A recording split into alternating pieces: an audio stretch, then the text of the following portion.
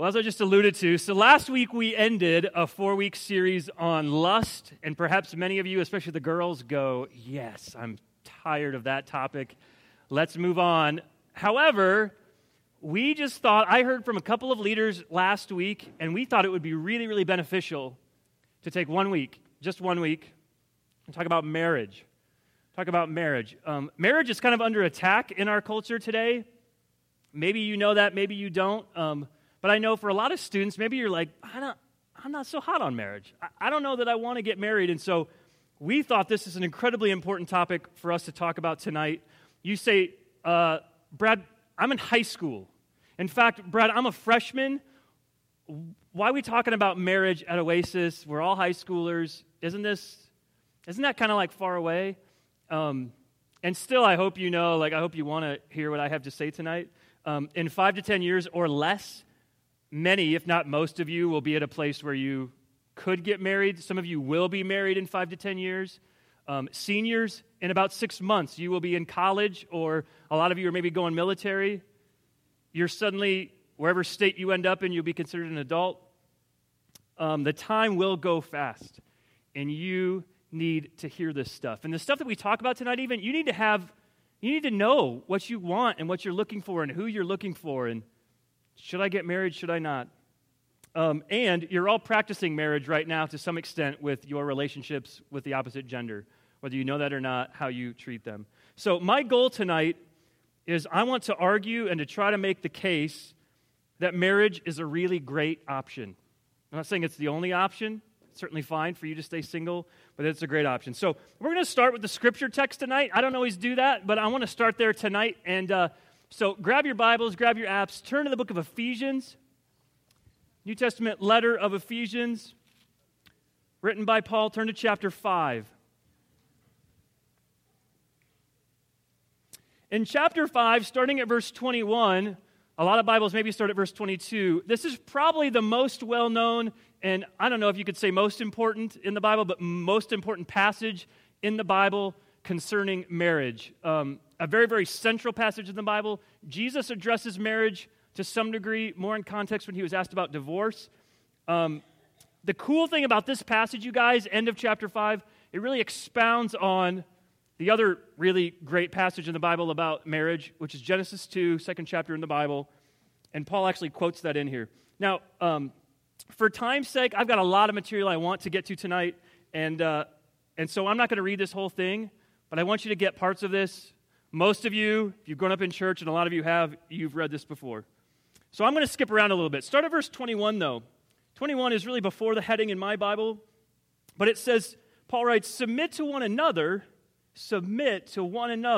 out of reverence for Christ. Verse 22, wives, submit to your husbands as to the Lord. Skip down to verse 25.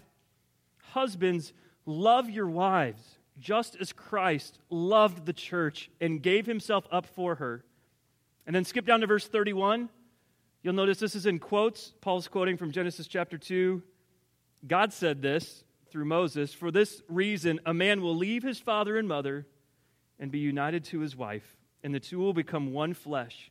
Paul writes, this is a profound mystery, but I am talking about Christ and the church. So, where do we begin with all of this? And I didn't even read that whole passage. I'm not going to kind of break apart that passage, but I wanted you to see glimpses of just Paul's teaching, the biblical teaching in that central passage. We're going to start tonight by talking about the current state of marriage in our culture today, the current state of marriage. Like I said, things aren't maybe great. And so I'm going to start with some research.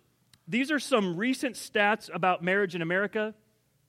Some of you maybe hate stats. I don't want to bore you with a bunch of stats. I'm going to give you a couple, though, and I'm going to start with 3. And these probably aren't shocking to you. They shouldn't necessarily be. You'll know most of them. Number 1, the divorce rate today is at about 45%. Maybe you've heard it's at about 50%, which is close, but it's actually at about 45%. But that's kind of scary, right? Almost half of all marriages end in divorce. Almost half end in divorce. This is double what it was in 1960, though. 50 years ago, in 1960, it was only about 23%. So maybe you knew that, probably heard that before. Secondly, in 1960, get this, almost 75% of all U.S. adults got married. Almost 75% of people, U.S. adults, got married. Now it's only about 50%. Only about half get married. That's a big change. That's a significant change. I don't know if you knew that or not, but that's big. And then finally, kind of a different topic. In 1960, cohabitation, which is two non-married sort of dating individuals who live together, in 1960, that number was less than 1%. Almost, not necessarily not at all, but less than 1%. Today, about 25% of individuals ages 25 through 40 are living with a partner without being married. Today, it's at about 25%. But get this, the stats are showing that in the next 20 to 30 years, that number will rise to about 50%, which means that's one in two of you, that at some point in their lives, about half of all Americans will at some point live with a romantic, a dating partner before getting married.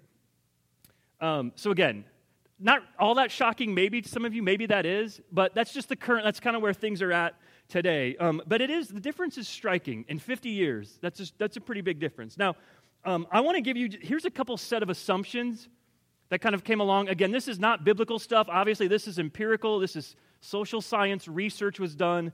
These are the stats found in this book. Number one, here's a set of assumptions. In young adults, and I think this study was particularly done among high school students, there's a sense that most marriages are unhappy. Like, no shock there, right? Most marriages are unhappy. Many of you in here are maybe like, dang right, like, I don't know that my parents' marriage is all that happy. Maybe you think that. Because, as I said, if the divorce rate is almost 50%, a lot of people probably assume if the divorce rate is like almost half, well, then the other 50%, there's got to be some unhappy marriages. But so, predominantly, young adults think that most marriages are unhappy. So that's the first one. Second assumption is this. Second assumption is that living together before you're married is a great way to discover if you are compatible with somebody else, especially when it comes to sexual and romantic chemistry. That whole compatibility thing, and especially like I want to know if I have sexual chemistry with the person, it really seems to be the key today. That's what the research is finding, that's kind of the predominant thing. I don't know that was all that big for your grandparents, when your grandparents met each other. In fact, some of your grandparents maybe still had some kind of an arranged marriage almost. You're like, John, this is Linda, you're going to get married. Have fun with that. And they just did it. But today, they're saying, the key to a satisfying marriage, they say, is finding a compatible mate. Compatible, finding a soulmate. And in fact, eHarmony and all those like dating websites, it's pretty much like they're hoping to sell people on finding a compatible mate. And a lot of times it comes out like this. Here's a person who won't change you and who won't expect you to change them. You need to find someone who won't change you, who accepts you completely as you are, never really expects you to change, and that's the key. That's what you need to find. And then here's the third thing. This isn't necessarily an assumption. Another stat. When asked to high school students, do you believe that being married is better for individuals than being single? Do you believe that being married is better for individuals than being single? Only 1/3 said yes. Only 1/3 said yes, which means there's maybe a lot of just not so great marriages in American homes. I don't know. I don't know how your house is. Your parents are divorced. Maybe you're now seeing a parent and a step-parent in your house. Comedian Chris Rock, you all know who Chris Rock is. He's starting to get older, maybe more my generation. Chris Rock once asked this question, and maybe, I don't know if this is on SNL, but he said, do you want to be single and lonely or married and bored? And the crazy thing is, a lot of young people today, not you guys, I'm not talking about you, maybe early young 20-somethings, tend to think that those are the only two options. And in fact, I think that's maybe why so many are kind of opting for somewhat of a middle ground between these two. It's not up there anymore. Of like, I'm not going to go all the way and get married. I might be bored, or it seems like you might be bored. So again, let's live together. And I'm not trying to nail like cohabiting tonight, but let's live together. I still want to have a sexual relationship with somebody, but I'm not going to fully commit. I kind of get best of both worlds here. All I'm trying to say is, I've got one more set of kind of stats. There's a real fear about marriage today. That's what I'm trying to get at. There's a real insecurity about marriage today, and the research is saying it. And maybe you're here tonight and you're feeling it. Perhaps you're very skeptical about marriage. Despite the views of marriage in our culture, all the things I just read, here's another set of empirical facts that social scientists have found that really show the reality. Just a couple things. First of all, the evidence shows, these first two are pretty striking. The evidence shows that those who live together before marriage are actually more likely to get divorced than those who don't. Those who live together before they get married and then they get married, they're more likely to divorce than those who don't. Secondly, in general, the earlier that sex is introduced into a relationship, the more likely that relationship is to break up and fail. Okay? The earlier sex is introduced, the more likely that relationship is to break up and fail. And most young adults really don't want to believe those two things. In fact, one thing I read said the researchers were very, very shocked to find that the evidence actually showed that those two things were, in fact, the case. And then thirdly, yes, the divorce rate is nearly 50%, close to that. But get this, the highest percentage of divorces are among people who are married before the age of 18 and never finish high school. There's actually a fair amount of that going on. Boyfriends and girlfriends maybe get pregnant, or maybe they're not boyfriends or girlfriends, but you get pregnant, have a baby, and so these parents, I guess maybe are like, you guys are getting married. The highest percentage of people today, you guys, that get divorced are under the age of 18 and haven't completed high school, which means you guys in here, if you finish high school, if you go on to college, if you get married, say, in your early 20s, your chances of divorce are much, much less than 50%. You have a great chance of having a really great, successful marriage. Also, 2/3 of all marriages who early on say that they're unhappy, if they stay together 5 years, they said they were happy. Like 5 years later, they took the survey or whatever, said they're happy. A couple more. Also, over the last 40 years, this stat said 62% of people who have stayed married say that they're not just happy, but very happy. You know, you're checking the boxes. Not just happy, very happy. 62%. That's pretty good. That's pretty good. And then finally, there's piles and piles of data I won't go into that even just quite honestly says married people have higher physical health, better mental health, better wealth accrual just as a couple, and loads of other data that just says it's very healthy. Okay, so that's like pretty much the end of my kind of first. I just slammed you with statistics, but that's my first point, the current state of marriage in our culture today. What's my first point? What am I saying? I'm saying that even though our culture tends to have tremendous fear and insecurity about marriage, maybe he's very skeptical about marriage, maybe you're here and you would say, I'm never going to get married, I don't want to have the marriage my parents have, that despite that, the reality, the factual evidence shows that marriage is still the greatest thing for you if you can get it, if you can find someone. Now, it's a really great option. I don't have time to get into it. I'm not saying that you cannot have a very, very happy and productive life as a single person. You absolutely can. And in fact, the Bible holds up a tremendously high view compared to other worldviews about that you can have a tremendously productive and successful life as a single person. But that's a talk for a different time. So that's that. Okay, so I'm going to get to this. Why is this? Why this unreal and distorted view of marriage today? If many of our current views of marriage aren't based on reality, and they're not, this research is showing that they're not, then why are people so negative about it, so afraid of it? Why do they keep putting it off? There's a number of attitudes as to why. I'm kind of watching my time. I'm going to skip kind of a section here. I think we've lost what the purpose of marriage is. In fact, a great book, I referenced a number of books in this study, great book. I love this pastor in New York City named Tim Keller, but he did extensive research and just put out a book called The Meaning of Marriage. So he kind of goes into, like, what's the purpose of marriage? But I'm going to skip down here. Basically, what happened, this is somewhat, a number of people maybe have this view that I would say in the past number of decades and even centuries, we've gotten more selfish and more individualistic at the core of our beliefs. we've gotten more selfish and more individualistic at the core of our beliefs. I'm going to quote one guy here.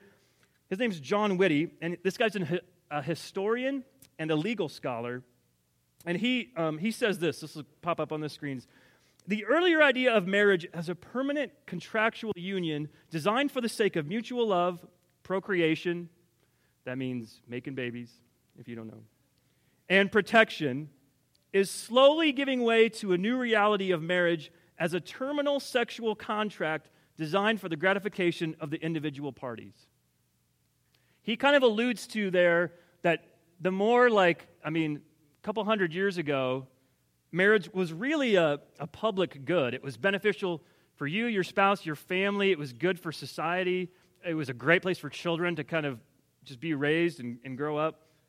But he's saying that's really and this guy, John Whitty, really dates it back to the 18th and 19th century Enlightenment period. And I'm not going all history on you, but that's why I say this is not just a difference from the 60s until now.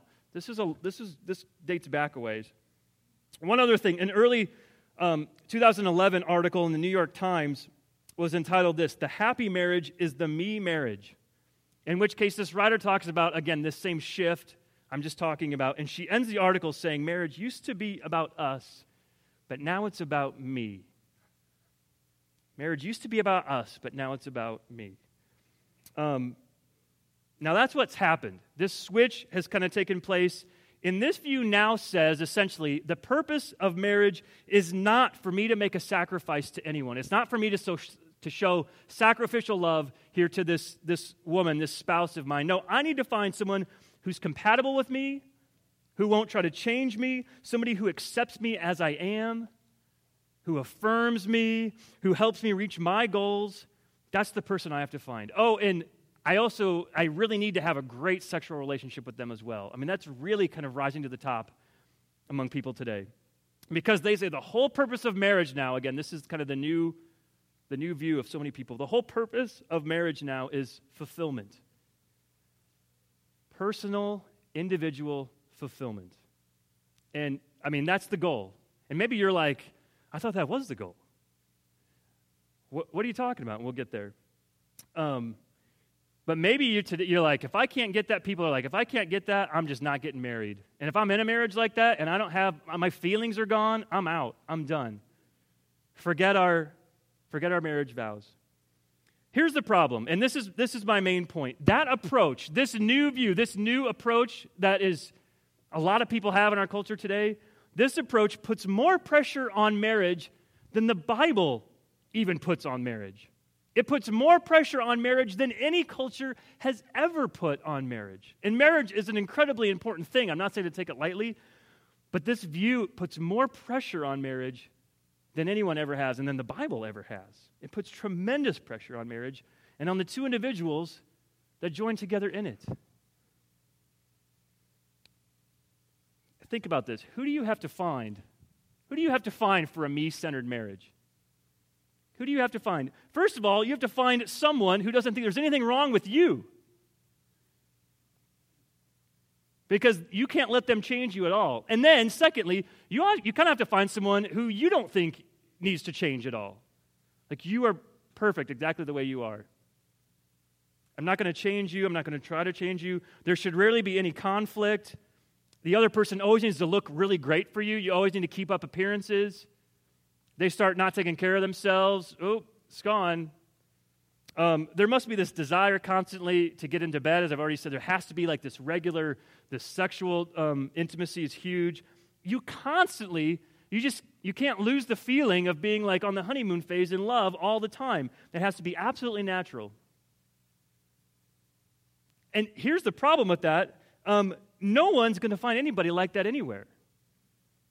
I mean, again, you like to think that when you meet that girl, that first date or whatever, like, oh, she's perfect. She's so perfect. Or girls, you think, oh, the guy's absolutely perfect. But everybody's got stuff that needs to change. You have to find someone that's absolutely low maintenance. And you have to be actually quite low maintenance yourself. Because things just have to go very, very smoothly or you're out. And then let's add to it this. In the church, and in the church, and I don't know this is necessarily you, but I kind of want to say this. In the church, we take all these expectations that we take the culture's view of marriage, and a lot of times we throw on it kind of this Christian stuff. And so, fellas especially, will say, you say, well, I also want to marry a Christian. You're looking for like this perfect angel. So guys, you say, well, I definitely want to marry a Christian, but she has to be absolutely gorgeous. I mean, absolutely gorgeous. Like a model, like a Hollywood celebrity, cover of a magazine, or the girls that I see other places. She has to be absolutely gorgeous. And fellas, you skip over a phenomenal crowd of amazing, amazing young ladies because she doesn't look like a model. And ladies, maybe you say, I really want to date a really great Christian guy, but he's really got to be quite the provider. I mean, he's really got to make a lot of money if he's going to pay for my stuff. He's just got her, I'm out. I like stuff. And so we start loading on more and more expectations. You guys, I'm not saying you should ditch your expectations of finding a Christian. You should. I'm saying we throw that stuff then on top of what we already have as a distorted view of marriage like the culture has. In the past, you're just not going to find someone anywhere. Again, this isn't you now. But you guys, seriously, you need to think about, this is you in the next 5 to 10 years. Who are you going to be looking for? Are you going to go after the me-centered marriage?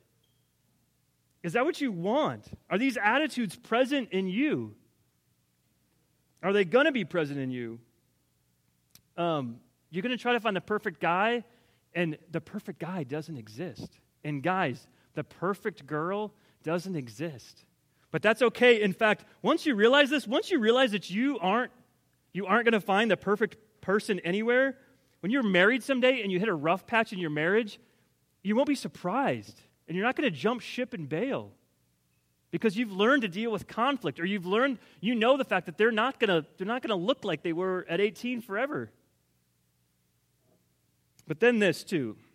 The reality is, and you all know this because you have parents at home, marriage is difficult. It is hard.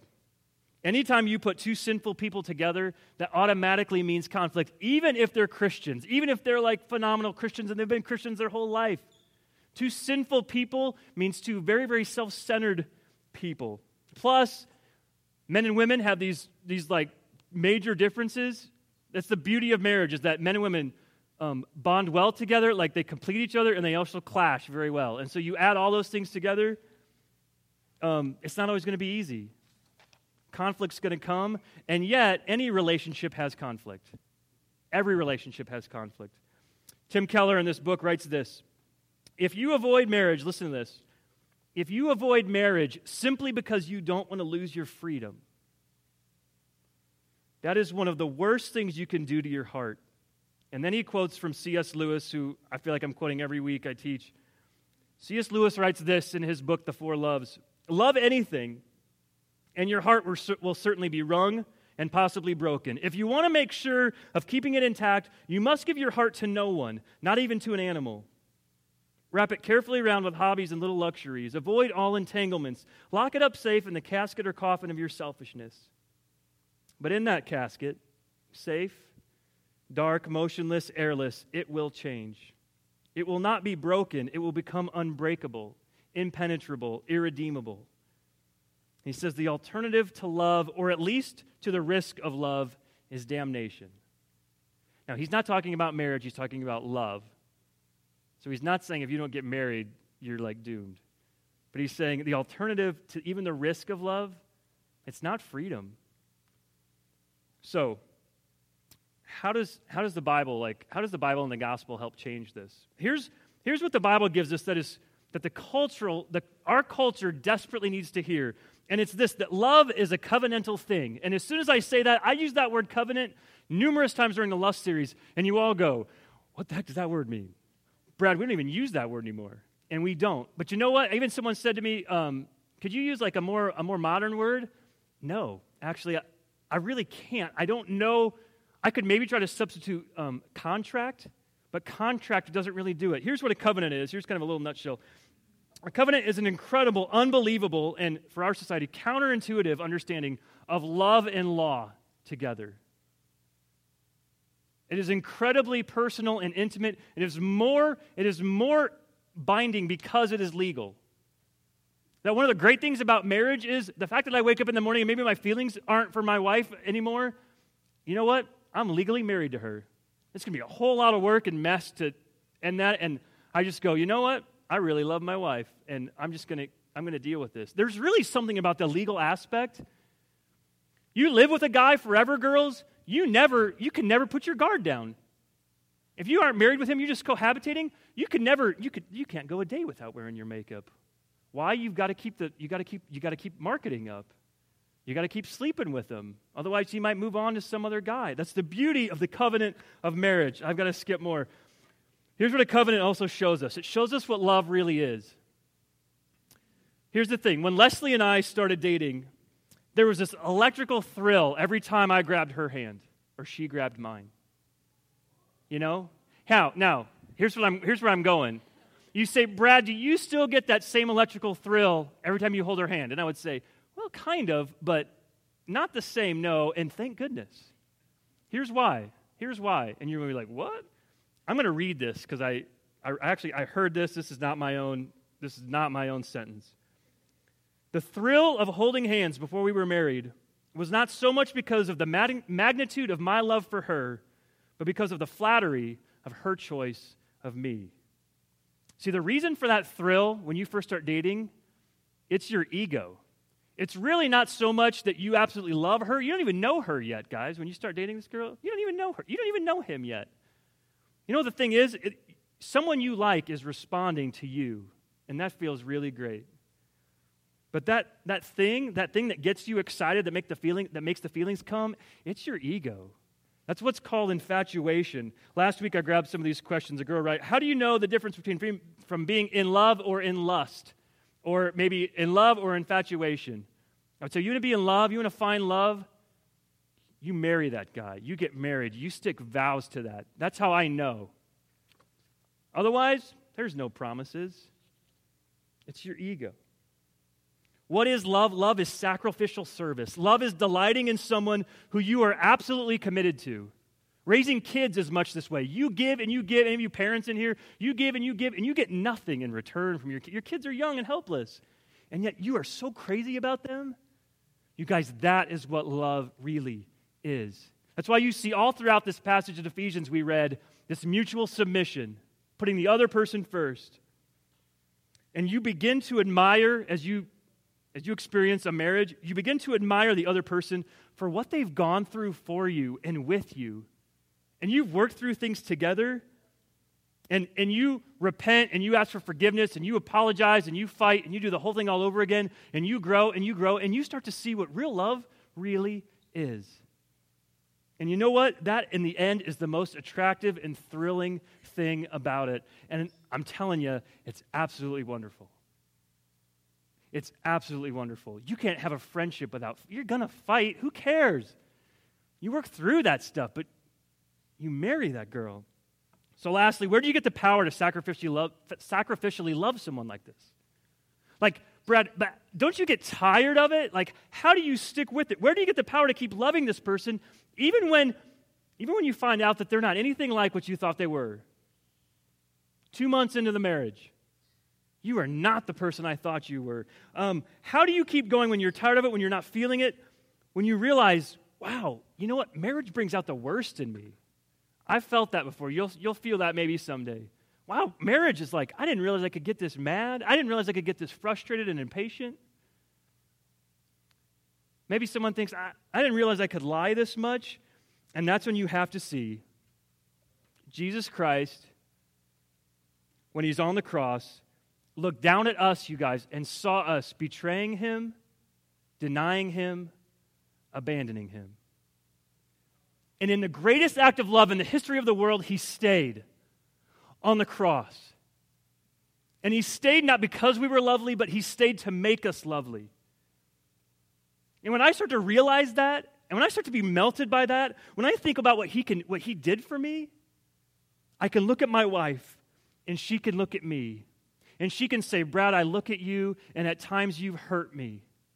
But you know what? I can cover that, and I can forgive that. How? Because when I look at Jesus, he looks into my heart. And because my sin drove him to the cross, he still loved and forgave me. And he stayed there for me. And he forgave me. And so you know what? I can forgive you. We've got the power of grace to make marriage what it can be and what it should be. And it's really, really great.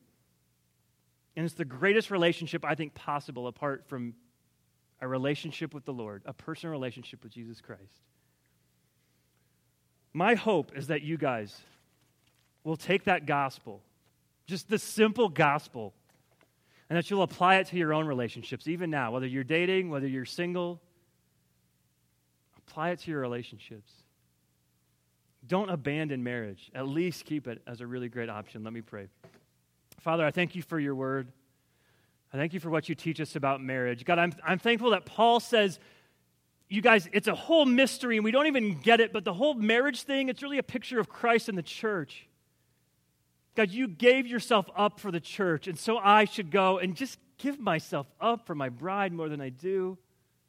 I should lay down my life for her. God, I can forgive her. God, how can I forgive her? Because you on the cross forgave me when my sin drove you there.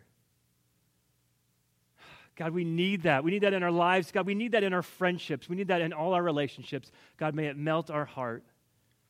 Thank you for your grace. We pray this in Jesus' name. Amen.